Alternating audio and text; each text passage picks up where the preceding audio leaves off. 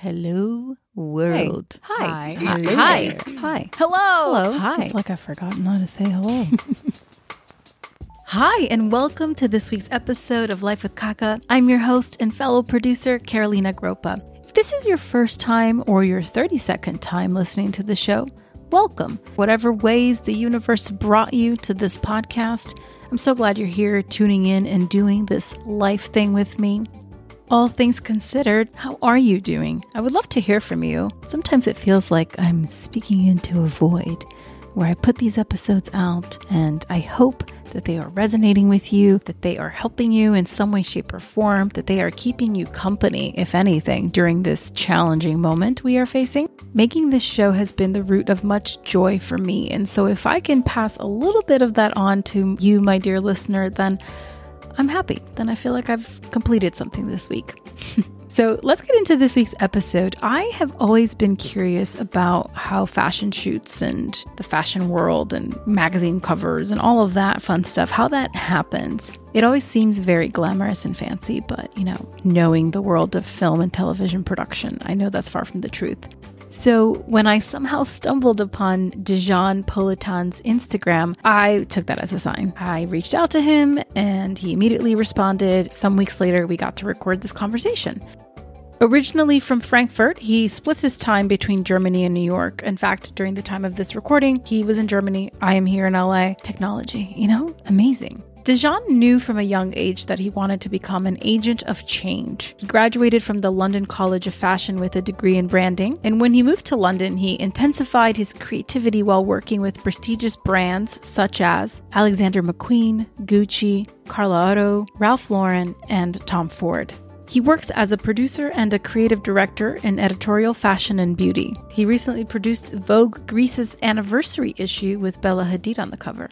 During our hour together, we compared the sprint of print shoots to the marathon of film and TV production, discuss what the fashion world really thinks about models versus influencers, and he shines a light on the challenges of having to start over in New York when he moved there from London.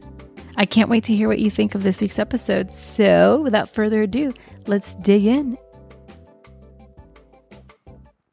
So tell me a little bit about you, your background, and how you got and found your way into fashion. Ever since I was younger, I was very interested in fashion. Sounds a bit cliche, but I remember watching fashion TV when I was 12 years old here at home. My mom was a makeup artist, so that helped me. Sometimes she would take me to local fashion shows here. It's nothing like those big shows you imagine in Paris or New York. It's like very small, very local. For me, it was always a bit like a dream world, and I could always escape into that world. And maybe that was the drive when I was younger. I was like, okay, like one day I want to be part of that dream world. And that kept me going. And I mean, my first Vogue magazines that I bought, they were from our local print shop, and they only had like 2 copies every month, I think. And I was always rushed to get one of those copies. And back then, when you opened those Vogue magazines, the productions were always, out of this world. It was always somewhere in the desert. It was creating Alice in Wonderland sets. And then it was not just about the fashion, but I think it was really creating stories. And that fascinated me. And so I made my way into the industry. I started modeling a bit. And I think, which is also something that's quite usual for this industry. Usually you don't go into fashion right away and you're like, I know I'm going to be this or that. You try a few different things. So I tried a bit of modeling, figured out that's not for me. Then I worked a bit in a modeling agency. I was like, okay, behind the camera, I feel more comfortable. I feel more in charge. Yeah. Because the difference between modeling and acting, I think, is as a model, you really depend on if somebody likes you, and your talent is limited. I mean, you either look beautiful, and it's very subjective. I mean, right. Beauty to somebody is that and this. And I think as an actor, you have more force behind it. And if you really nail your role, you can convince people. Right. So that's why I felt more comfortable behind the camera. And then I kind of realized, okay, Germany is not the fashion capital. And I need to get out of here. Like, I need to go somewhere else. And then London came in very handy. So I moved into London, started studying there at the London College of Fashion, which belongs to Central St. Martin's. So that to me was like the big entry into the fashion world. And from there, I really then just started working and connecting a lot. I mean, it was really about meeting the people. I remember walking into rooms where people would be working for Alexander McQueen, and after a 10-minute discussion, they would be like, okay, come by next week. Let's see if you can help us out. And that way you started. So I never really had the vision, I want to be a producer. I wanted to be part of this fashion world. And then step by step, it got clarified. And until today, I always say I do creative direction and production, which I think is also very interesting. I don't know if it is that way in television or in movies, that you can say, I'm a director and a producer. 100%. 100%. Okay, great. I think it's an industry that's very similar to yours, where you get to kind of play in a lot of different disciplines and you get to go from one to the other. So you can very much start as a writer and then go be an actor who then directs and gets to produce. Or a lot of people start as actors and then find other behind the camera things that are interesting, because it's almost like to what you're saying, especially from an acting standpoint, when you've gotten to be the paint in a way, you want to then be the painter, right? Like, you've been around it for so long, you understand how it comes together. But a lot of actors get it from like their perspective. And a lot of the actors I've spoken to on the show or just in life who grew up in the business, they get to a point where they've been around it so much that they just understand it inherently how it works. And I think those people go on to become some of the best directors we have, because they understand it on such a deep level. You know, they've been around it since they were kids. Because you always hear the big names, like, okay, he's director, producer, writer. The producer title in Hollywood is very sort of amorphous, and there are people who truly like earned it in the sense that they brought some true piece of IP or talent or money or something to the table that warrants that title. But then there's a lot of people who get that title because they were the manager of the talent, or the talent sometimes negotiates that title so they have more bargaining power on the creative, but they're not producers in the true sense of the definition of the word, which is why you'll see like movies especially do this. Television is a little harder because it's a writer's medium, but in films it's like, oh, well, Dijon connected me to this person. He's asking for a producer credit. We're going to give it to him because his best friend is Tom Cruise, you know, or whatever. So there's like all of these unique ways that can happen. So there'll be like 20 producers listed and you're like, who actually did this? Who made this project come to life, you know? That is definitely the difference also to fashion. The teams are much smaller. I mean, even these days, it's really, I mean, usually 10 to 15 people is the size that is usual for a Vogue cover shoot. I know, or people tell me 10 years ago, it was double the amount of people because there was also double the amount of budget. That has definitely changed in fashion. The budgets are shorter and they cut down, and the industry is in a change right now. And especially now with COVID-19, it really hits the industry even harder. I feel a bit from the external view that film is a bit ahead of us. I mean, you've had this transformation where the big players like Netflix came in and changed the industry already. And now it looks like there's big budgets and the productions are actually growing. Maybe you can tell me more about that. Is it that way, or how is the environment changing? As it compares to fashion, I could understand how with cameras getting smaller and more accessible and more people having like you can shoot just with a camera, but then like similar to print, there's all these other elements that take it to the next level, right? With like lighting, somebody who truly understands lighting, well, that could be just one person, but typically that's a department of at least 3 people, right? And then you have your camera person, then you have your makeup person. So all of a sudden you're already at like 15 people and you haven't even done anything. You're just like sitting in a chair.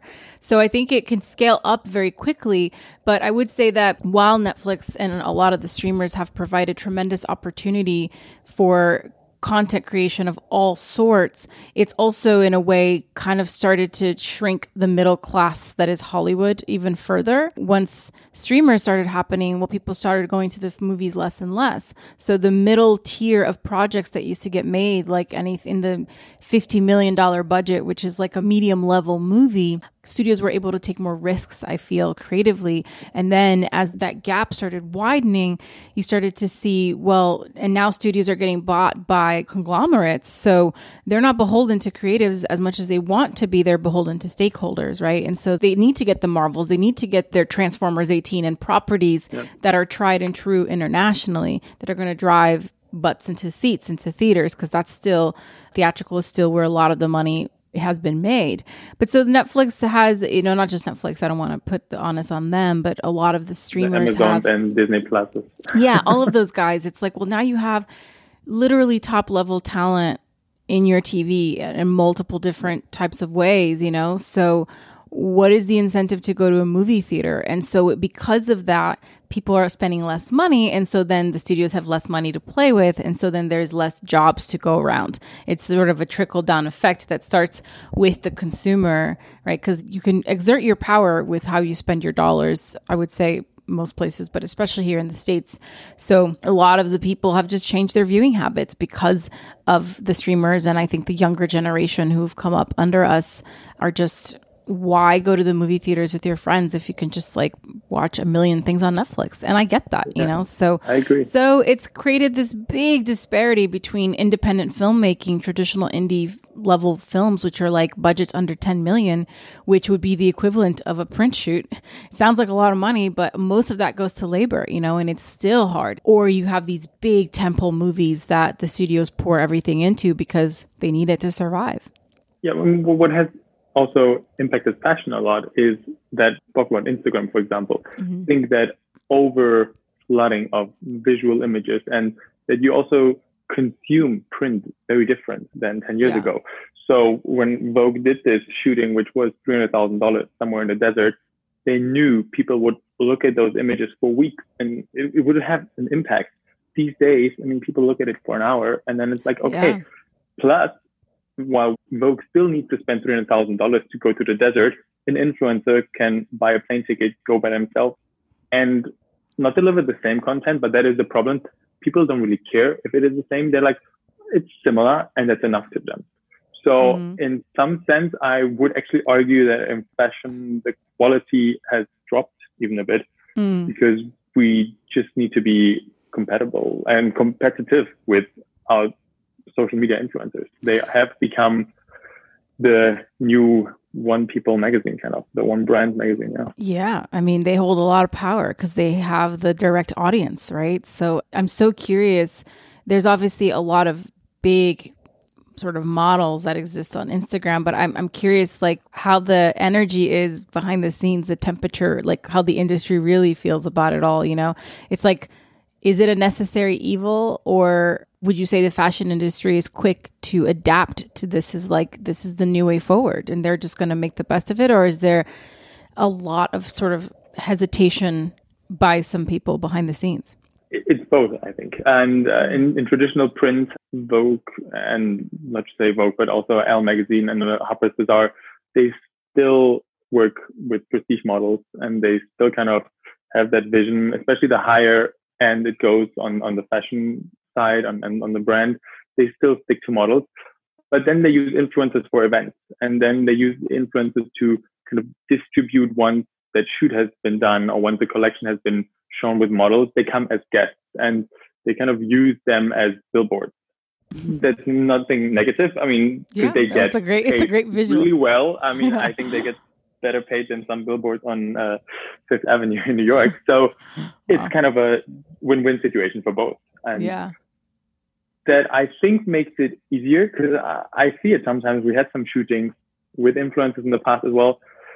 A model, you don't need a degree to become a model, but there's a difference once you've done 100, 200 shootings, you perform and you know what you need to deliver. While an influencer is so focused on taking pictures by themselves and they're not actually an on-camera personality. We see that when we have shootings, like they come every 10 seconds and like, can I see that picture? Can I look at that? There is more of they don't have that feeling like, okay, there's 20 people around me and they expect me to deliver. They're more used to like, okay, I'm in my own world and I know how I can perform in front of my phone. So that is very different. Yeah. it's interesting because it's like it's an art form. I think modeling. You said it doesn't require a degree, but as someone who has been photographed by professional photographers, it's not easy to look effortless, you know? And you see some models do some crazy ass stuff where they're weird shapes and holding a purse, like all weird, but they look like they were born like that, you know, like they're just like this, like totally normal to them. And there's just, I don't know, there's something about it that is magical. And I think that it is a true skill and a talent that you learn. So I could understand how, if you've been doing it for so long, you have the confidence that the team who's watching the monitor is going to guide you with the minor adjustments to get the best photograph. Whereas if you're an influencer, you're used to, like you said, doing it alone and having to constantly check and see, am I doing it right? Yeah. Whatever right means. Yeah, it's interesting. No, definitely. And with modeling, I mean, you see these days with the new generation of top models, they train like pro athletes almost. And when they come on the set, they usually have very strict plans, what they eat and how the catering looks like. And it's not kind of out of I'm a diva, I need this. They really have fitness plans and they know what they need to eat. And in the beginning, I think when you see it externally, you think like, why is that? But then you realize they travel sometimes 6-7 days a week. They constantly are on airplanes. And if they don't have that kind of routine, at least with their workouts and with their food, you couldn't be on that high end level. And you couldn't be 12 hours around 50 people telling you, give me that, give me this. And definitely requires a lot of energy and professionalism. Determination for sure. Like, absolutely. You know, you really have to love it. I mean, I think there is this generation of like, you know, the supermodel world, like that's gone, you know, like Giselle, like Naomi, like all of these women that are on one name basis, like that were truly created and plucked from obscurity, like that time I think is gone, right? Would you say? Yes, well, there's the new girls like Bella, Gigi Hadid, Kendall Jenner. They are also, I think, the supermodels of new generation. But I think what has definitely changed is when those girls come on set, they are actually the nicest people from the entire crew. They are the most present. They are very approachable. I mean, I wasn't around when the 90s were there, but from stories that I hear from people, sometimes top models would show up 6-7 hours later. That you don't have with the new generation. They are very aware they need to perform and they need to deliver. I think that has changed a bit from this, like, I am the greatest in the world. Sure, but wouldn't you agree that like they also are so trained, whether it's subconscious, that there's cameras everywhere now, right? And absolutely. in real time, whereas these back then in the 90s, like somebody could write something about you, but you never knew if it was true. And now you can literally have 10 people be like, oh, Bella Hadid's acting this way. Let's film it, upload it. And instantaneously, it could damage years of what she's been building, right? So there is a huge investment, and I think it's the right move. It should be like this anyway, but to really show up and walk the talk, you know what I'm saying, that you're preaching. These women have to be constant, living, breathing art installations because they can't drop the ball at any moment. Because there's so much on the line. They've created this image and now they have to live up to it all the time. So even when I think the only time they're able to truly turn off is when there's no phones around and they're alone going to bed, you know? Yeah, that's very true. Yeah, it sounds like a lot of responsibility, but, you know, they're hopefully love it and you're getting paid well, obviously. And that topic you mentioned with the pressure of everybody's recording and everybody could put out something there, I think it applies to the entire team. And that has definitely changed in the last couple of years since the Me Too movement, which also took place in fashion. And you can see it with photographers, with stylists, with everybody on the production. People are more cautious, even with jokes. I know 5 years ago, it would be easier to make certain jokes. And now, even though people know it's just a joke and there's nothing bad about it, you're very careful. Yeah. Are you going to use a funny nickname on somebody or not? And I actually think it is for better, definitely. But it definitely shows also that, because fashion used to always be this like, oh, we're kind of a clique and we're in our world, almost like a family feeling. That has gone a bit. It has elevated a bit, and people are more aware, okay, this is not my family here. This is a professional job and I need to deliver and I need to be careful the way I present myself, because Yeah. these days everything is instantly out there in the world. And also what is then happening once it's out there in the world, it's very hard to tell if it's true or not. And a lot of people actually don't really do the research to find out, oh, was that photographer involved in the Me Too movement or not? But once you have that stamp and that label, it gets really hard for you then even to find out the truth. And you just kind of brand it and they put you away. So that is very challenging. I mean, there's always someone lined up in the wings waiting, you know what I mean? But so just to back up a little bit, once you became more of a behind the scenes producer type, will you describe then what a producer is and how that's different from a creative director? I think with production and fashion, there's the two big things. There's print and advertising, and fashion show and events. I started out with events and fashion shows, which is the more stressful one, because it's almost like live TV. Everything that you're producing needs to be timed on the second, and everything needs to be 100%. I think a good example I can give is the Dior show last year. It was the Dior cruise show in May in Marrakesh, and there the time was so slotted that with the sundown, the show should start. So they would hit the perfect light, but some guests didn't arrive in time. Of course. So the entire show was postponed 15 minutes, but that 15 minutes was almost, game over, because the lighting wasn't prepared to adjust so quickly. And we're talking here about a multi-million-dollar production that has been prepared for months. But just that fact, you don't know, puts out so much anxiety and stress where you don't really think anymore. You just act and you just perform, and you're like, okay, we got to save this somehow. That you don't have with print. It's a bit more relaxed. I think you have a bit more stress in the pre-production, but on the actual shoot day, you don't have that pressure and you don't have that fear. If something goes wrong, the whole thing might fall off. Yeah. So I actually then found out later that print is, I don't know if I enjoy it more, but it's definitely better for my mental health. Yeah. And it's on the long term also, I think, more manageable to do. Because I know after a Fashion Week season, you are trained out. Yeah. I can't imagine. My experience of Fashion Week is living vicariously through influencers. And obviously they make it seem like it's just really fun and glamorous. And I know it isn't, because I know the world, the impression that others have of producing and making movies, and that it is this incredible, magical experience. And it's just hard work behind the scenes. And so that's crazy. That's really wild that even at a show of that level with such big players that, they would not be prepared to shift everything by 15 minutes. You produced this cover of Vogue recently with Bella Hadid, right? Yes, it's the latest Vogue Greece cover with Bella Hadid. It's their anniversary issue. They've only been around for 12 months. And because Vogue internationally has kind of rolled out a new franchise model, and they rebranding Vogue all around the world. So Vogue Greece is one of them, and they have a great team, and they do beautiful productions. So with that shoot, maybe I can give you a bit of an example how we blend that out. Yeah, I'd love to know how a shoot like that comes together and what your role is in it. Usually the magazine approaches the agent of the photographer and says, we have a shoot coming up. Would this photographer be available and interested? So I think the photographer on those shoots is always the key person who needs to be clarified first. And once that is done, then you are in touch with the agent and the photographer as a producer, and they kind of discuss with you who's going to be the model, who's going to be the hair and makeup artist, who's going to be the set designer, which venue are we choosing? We need to do location scouting. We need to get permission. We need to talk with a stylist about arranging a fitting, getting all the clothes shipped with their assistant in time to the shoot.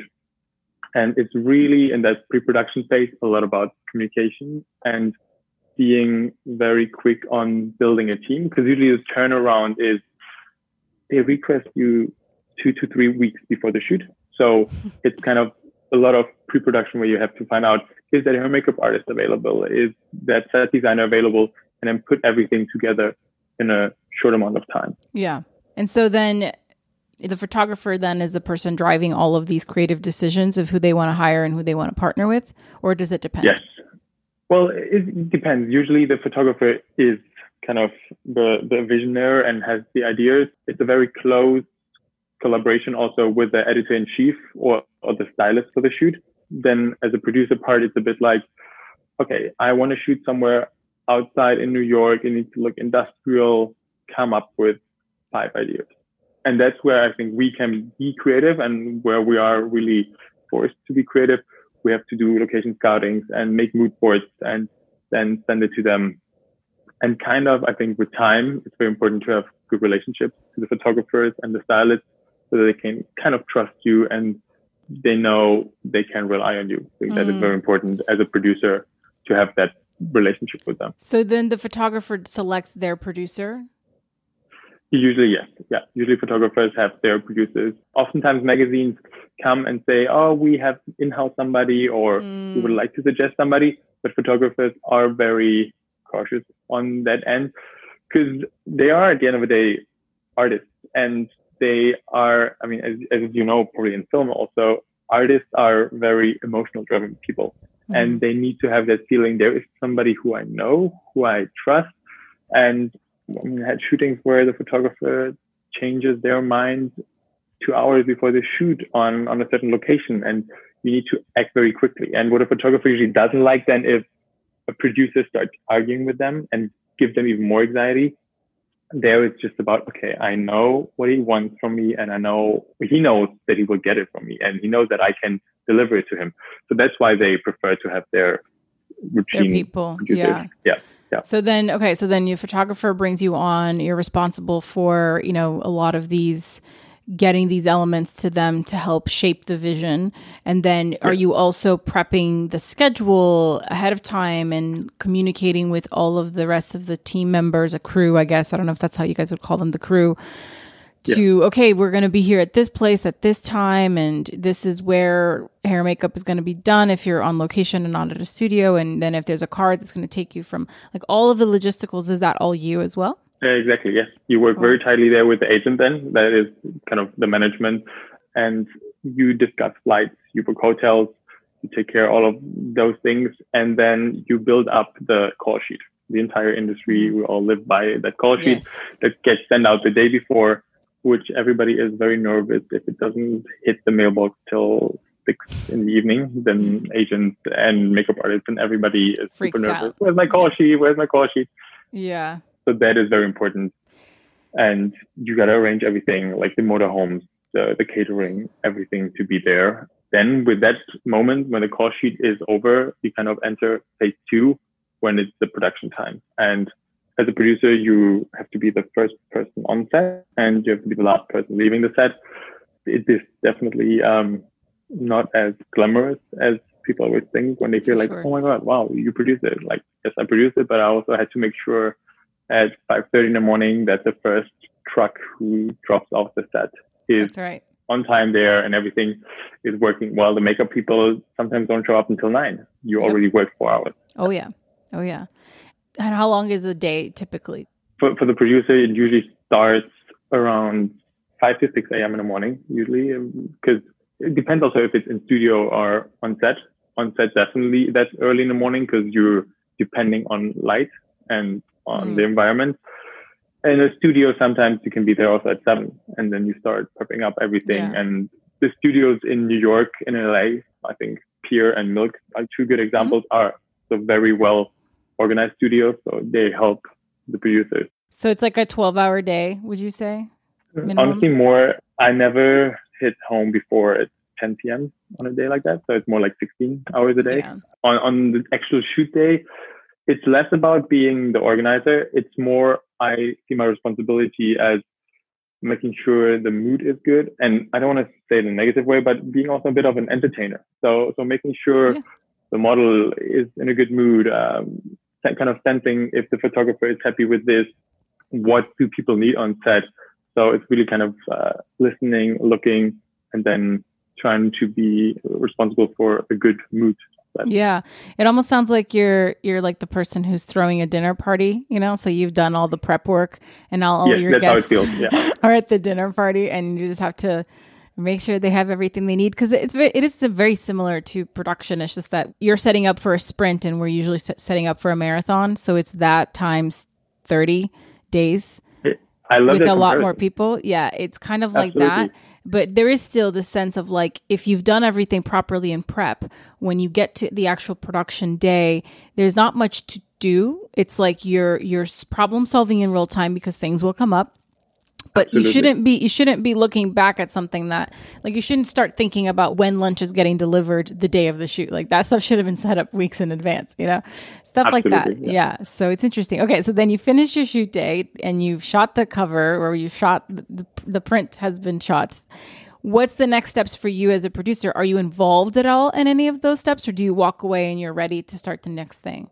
No, then comes the third phase, which is the post-production, which I have to admit was for me kind of the hardest to get into, because that's then where it's like you do all the financial stuff, you do the invoices, you compare all the budgets that have been spent. You sometimes have to go back to magazines and tell them, oh, actually, we spent a couple of $1,000s more than we had, and then you negotiate things. You talk to the photographer and you kind of help them with their post-production when they have to send images for proof corrections before they go into print. So there still is a lot in that post, and it's very important that you kind of are very precise on that. I, at the beginning, always thought like, oh, it's fine, you just write some invoices. And then I realized, oh, it's not that easy. Like, you do have to be very precise, and you can't be taking it too easy. It's like a serious and 2-day office job where you sit in front of your laptop and Excel is your best friend. Yeah, Excel is the best. Excel, yeah. I pronounce it always different as a German. Wait, how did you say it? Excel? Excel? I like Excel. It sounds kind of like Axl Rose. I like it. It's kind of like the rock star version of Excel. Excel's like for nerds, and you're like Axl. That's cool. Yeah, I love that. Okay, so then, now that you've been doing it for how long as a producer? 3.5, 4 years now. Yeah. Okay. But I've been in the fashion industry for 10, and on the production side, I've focused now for 3.5 years. So then you've been in it long enough that I'm curious, what misconceptions do you feel that others in the industry or completely outside who don't know anything about it, what misconceptions do people have about producers? Are there any misconceptions? I think the one misconception that I have, because I also do creative directions on some jobs. So, of course, with Vogue, it won't happen that they call you and say like, oh, we don't have a stylist. Like, can you do it tomorrow? Like, for smaller projects that I've done, literally sometimes you don't have a stylist. And then through my background with London College of Fashion and being in-house, I mean, I've been also with Tom Ford production in-house, they require a lot of style and design expertise from you. So I feel very safe going on a shoot, and honestly, even styling. So on smaller projects, it definitely is a nice way then to put that creative input and also be more the drive on like, okay, this is how we're going to do it. This is how it's going to look like, not just the organizer. So I think that is definitely a misconception where people always think like, oh, you're the producer, I'm the creative director. No, there's sometimes where it is that way, but usually not. So you can be both though. I mean, I realize it, and I'm very happy that you can build a way around that. The industry is not so much like, why do you do this and why do you do that? Right. Just, being both, you mean the producer and the creative director doing both? Yeah, I mean, usually don't do both jobs together, but you can do them separately. I mean, one week I can be producing Vogue covers, and the next week I get booked on a job where I'm the creative. Got it. That makes sense. What would you say is the most challenging aspect of doing what you do? And I don't want to say negative, but like, it's definitely challenging because you're around a lot of personalities. And on a shoot, for example, when we shoot with Naomi Campbell and a star photographer and a star stylist and one of the top hair and makeup artists in the world, it is always finding your way into that and knowing there's a lot of people who come with demands, because the higher professional people they have very certain expectations and they need that high-end kind of delivery. So that is definitely something you have to cope with in the beginning. Because like, I remember being on one of my first jobs and 6 people come on you and say, this doesn't work right, this is not here, this is not there. And you feel kind of overwhelmed and you feel like, oh, this is too much for me. And then you have to take it kind of with a breathe in and be like, okay, it's not personal, they just expect, and that's my job, managing all these talented people on one set. And that is a good question. I wanted to know. I think with film, it's very clear the hierarchy, like the director and everybody follows the word of the director. Whereas in fashion, yes, the photographer is the main character, but the other people still have their voice and their opinion. And sometimes it feels it's liberal because everybody puts in their input, but it also can become a bit chaotic, when the photographer says, I don't want to do this, where the stylist says, no, let's do this. And then you're in the middle as a producer, you're like, okay, who do I listen to now? Because I know one, I'm going to disappoint. Is it that way with film that it's like really, okay, nobody has anything to say when the director says it one way? On the best sets, no. The spirit of independent filmmaking, particularly, which is the world I operate in, is very collaborative. I would imagine if you're coming into a television show that's, where a director is more of like a for hired gun that's executing a vision and a plan that's already there, I would imagine there's a little less room for creative input in that sense. But a lot of those conversations, I think it's just a matter of time. Sometimes you have 6 weeks of prep. You're having these conversations with the department heads that you as a director have brought on. You kind of know, and as a producer, it's a lot of like knowing the personalities ahead of time that are going to be best suited to work with that director. So there's somebody who could be really, really amazing, but that it's going to be a clash of personality types. So sometimes it's helping people navigate, but some directors come with their team. They have their people. So it depends. I work with a lot of directors who are sort of, I wouldn't say new. They have been around the business for a long time, but they have never been given the reins to make their first features. So then we as producers support them by giving recommends to all of the kinds of people that we think would be great. But from that moment, once you're prepping, like the prep period is where it's all made. Like you were saying, if you prepped something well enough, day of is just going to be execution. And yes, there'll be a tons of things and tweaks and problems to solve, but you've done enough of the homework that you're not going to, hopefully, if you have someone who's truly a team player, you're not going to be sitting there having an argument. This happens a lot with directors of photography and production designers because they have to work very, very closely together. And there's many elements that are crossover elements. So an example is there's a light that's a practical light that you see in the world, right? It's not just lighting the actors. Well, that light is now part of set dressing, which technically is a production designer's domain. But the light itself, the temperature of the light, the angle of the light, that's your director of photography. You have these conversations ahead of time, but day of, okay, well, we want this light over here. Well, the DP doesn't like the light there. And the production designer is like, well, but if you move this light, now you've ruined the symmetry of my set. So you can't, so there'll be a lot of these kinds of things that come up on the day, but the best of people find a way to move forward quickly because time is money and you've spent all of this time prepping. So you have precious, 20, 30 days to execute an entire world. And there's a lot of money and time on the line. For every minute you're spending having these conversations, it's a minute of footage you're not getting. I always like to say, we can do anything.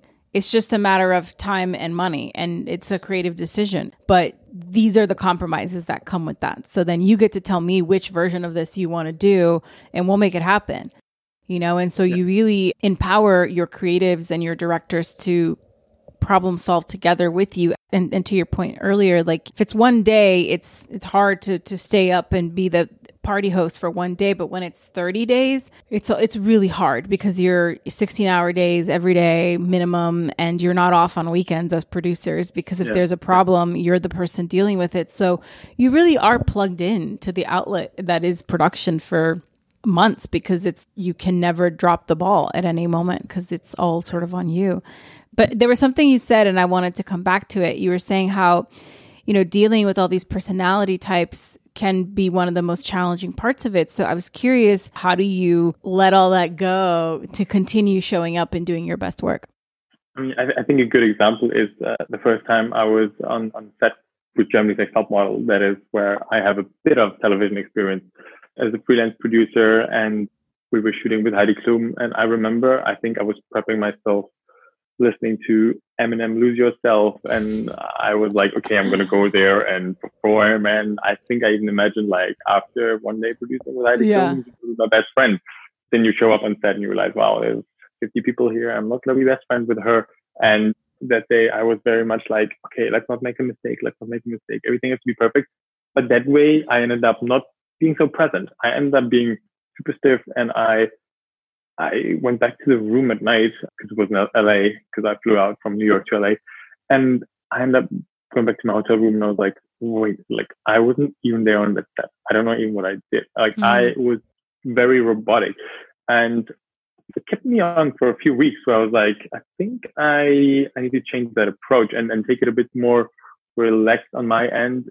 Like, yes, really be super precise and be focused. I think focus is an important word, but then also realize we're humans and there will be failures and there will be things that are not running smooth. And in order to then cope with those things, you need to be present in that moment and relax and not have the fear that if you do something wrong, it's going to become a disaster. Like whatever it is, you have to find a solution to it. And I think that approach then helped me changing it and going away from that. It all needs to be perfect and I need to perform. Yeah. Like, okay, I want to be my best self. And something that I always live by, and it's very important to me, be very nice to everyone on set. It's super important to me. I think you never know, first of all, where people are going to end up. I remember when I was on my first Tom Ford set, back then there was somebody who used to be a hair makeup artist assistant. Now he himself is a makeup artist who works for Vogue. So, I mean, if I would have not been nice to him back then, and then you see him now on set, it's like, okay, hello, karma is a bitch at the end of the day.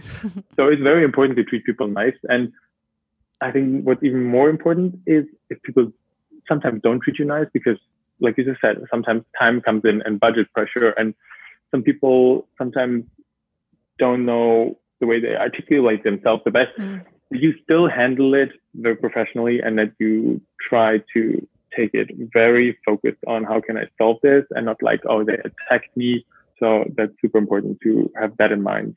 Also how you deal with when people explode on set and sometimes are not at their nicest, which is sadly sometimes the case in fashion, not just in fashion, everywhere, I think, where the pressure comes in. Because, and it took me some time also to realize that I was like, oh, why is that person so mean to me? And then I actually understood that person really, they wake up in the morning and they want to deliver something great, because they're all, to work for magazines like Vogue or to be working at Tom Ford, it's not a job where you come and be like 9 to 5 and you go home. Those people like me, also, it's a dream and a vision. You always took this as like, that's my life. So they want to perform at the best. And when sometimes the makeup doesn't work out they want it to, they are also disappointed. So it's in the end just shows that they are committed to their work and they love what they do. Yeah. I think the term artist gets a bad rep. You know, I think that you are creating something and it takes a team of people who are all creatives in some way, shape, or form. Like choosing a locations is a creative thing. So to me, it's like you have all of these collaborators and it can be as small as 10 people or 100 people. I think even on our sets, like a PA is a collaborator. The guy who is moving the light around and moving cable is collaborating. And so all of that stuff is important. And I think nobody gets into these fields because they're like, oh, you know, I really love just like moving gear back and forth. It's because they love the art form in some way, shape, or form. So when I look at people on my set, I'm like, all these men and women were boys and girls at one point who like were mesmerized by something about this film industry and the magic of movies that they wanted to be here. And now they get to be here in ways that they can contribute with the talents that they bring to the table. The whole process of creativity is inherently emotional and it attracts emotional people. So that's what makes it challenging, is because you have tens or hundreds of people who are all on different emotional wavelengths all at the same time. And you as a producer have to, it's like herding cats. You have to like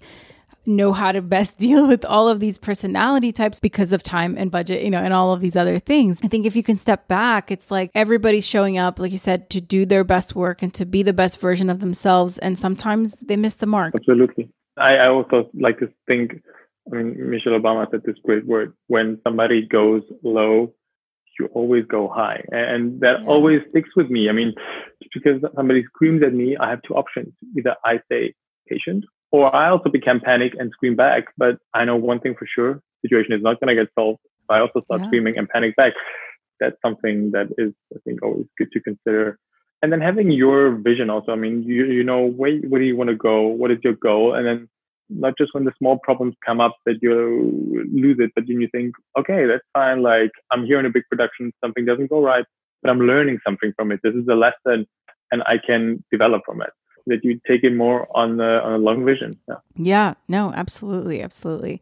So one of the things about my show and the podcast and the reason I started it and the name Life with Kaka, which is sort of this play on my nickname and talking about the messy parts of life and the messy parts of our journeys. And I'm just so fascinated by what is it that makes people push through. So I pose this question to you. Has there been a time, I mean, you're so young, you're still just in the infancy of your career, but you've also been around for almost a decade, you said. So you've been in it. How have you gotten through it? To be honest, challenging times happen almost weekly, but one period that I know was very challenging is when I came from London to America, and I sort of was in a good run in London, finished my degree, worked for a few companies, and I was like, I thought like, oh, this is going well. I know people, I'm a bit established. And you come to New York and nobody really knows you. Nobody cares. And for months, I was like sending emails, trying to get meetings.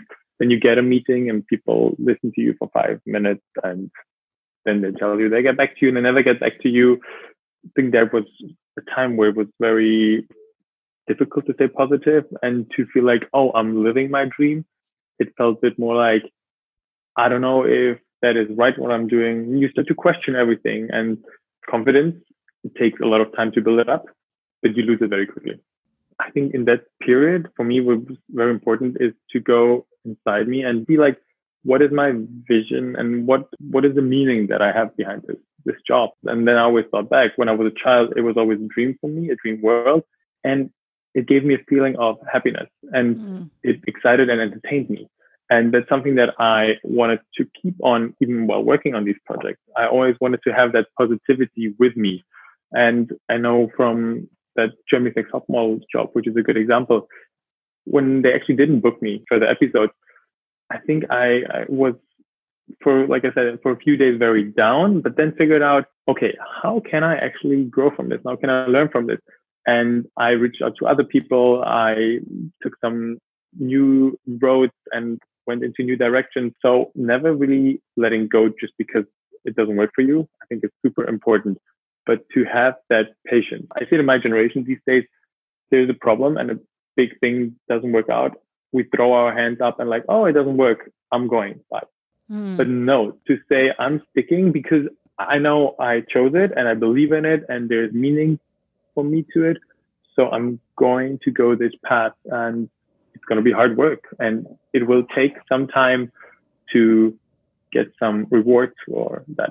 Yeah, that's really a good point. Which brings me to my next question, actually.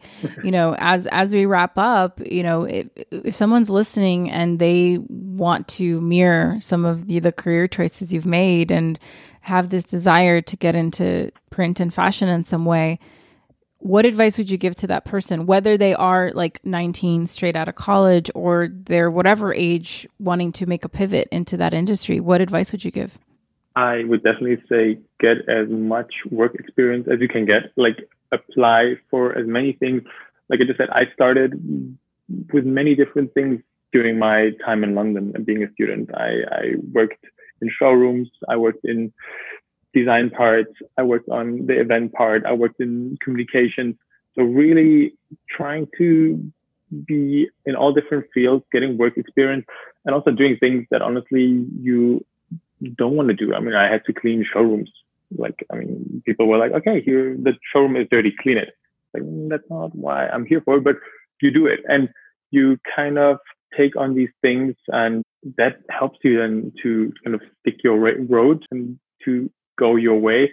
And one term I always like to use, it's all about visibility. Don't rely too much on your title. I've had some jobs where I was the intern, but because I was so present and I tried to do a great job and offered myself, I was very present on set and offered myself.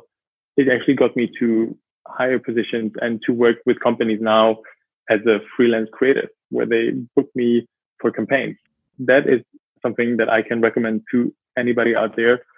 Don't rely too much on your title, but be very visible and do your best work that you can get out there and it will be rewarded for sure. Yeah, absolutely. We always say you get your next job based on the job you're currently on because everybody's always watching. At the end of the day, I think no matter what industry you're in, it's all going to be inherently challenging. And so we want to surround ourselves with people that are going to have a good attitude. It's harder to teach someone how to be a good person than it is to teach them how to do a PO or properly do an invoice or, So I think that's really solid advice. And I'm curious to see what fashion is going to look like on the other side of COVID-19.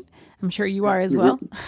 We all are. It's very interesting. And I mean, I love that we're also talking right now, because for me, the next step in the next couple of years is I want to move over in the production side a bit more to entertainment and television. So it was very helpful and very great to speak and kind of hear your experiences also and to find out what are similarities and what is really the big difference. And what really stood out for me when you said a fashion shoot is the sprint, where a film production is the marathon. Yes. Yeah, navigating that is a little harder, but it's not anything that you can't learn. It's just getting into it and understanding. But thank you so much for taking the time and speaking to me and sharing your journey and your experiences with me and the listeners. It's what it's all about. I'm very grateful and thank you. Thank you so much for doing it, because I think it's so important that there are valuable podcasts out there where people really use their knowledge. And I say knowledge because it's important to go out there and share something that other people can find inspiring and that can help them for their career. So it's a beautiful thing. Thank you so much for doing it. Well, you're very welcome. And that's this week's episode. Thank you so much for tuning in week after week and doing this live thing with me. Please spread the word, tell a friend, tag a friend. Follow me on social media. I'm at Carolina Gropa. The show's at Life with Kaka. Would love to hear what you think. And I'll see you next week. Beijos.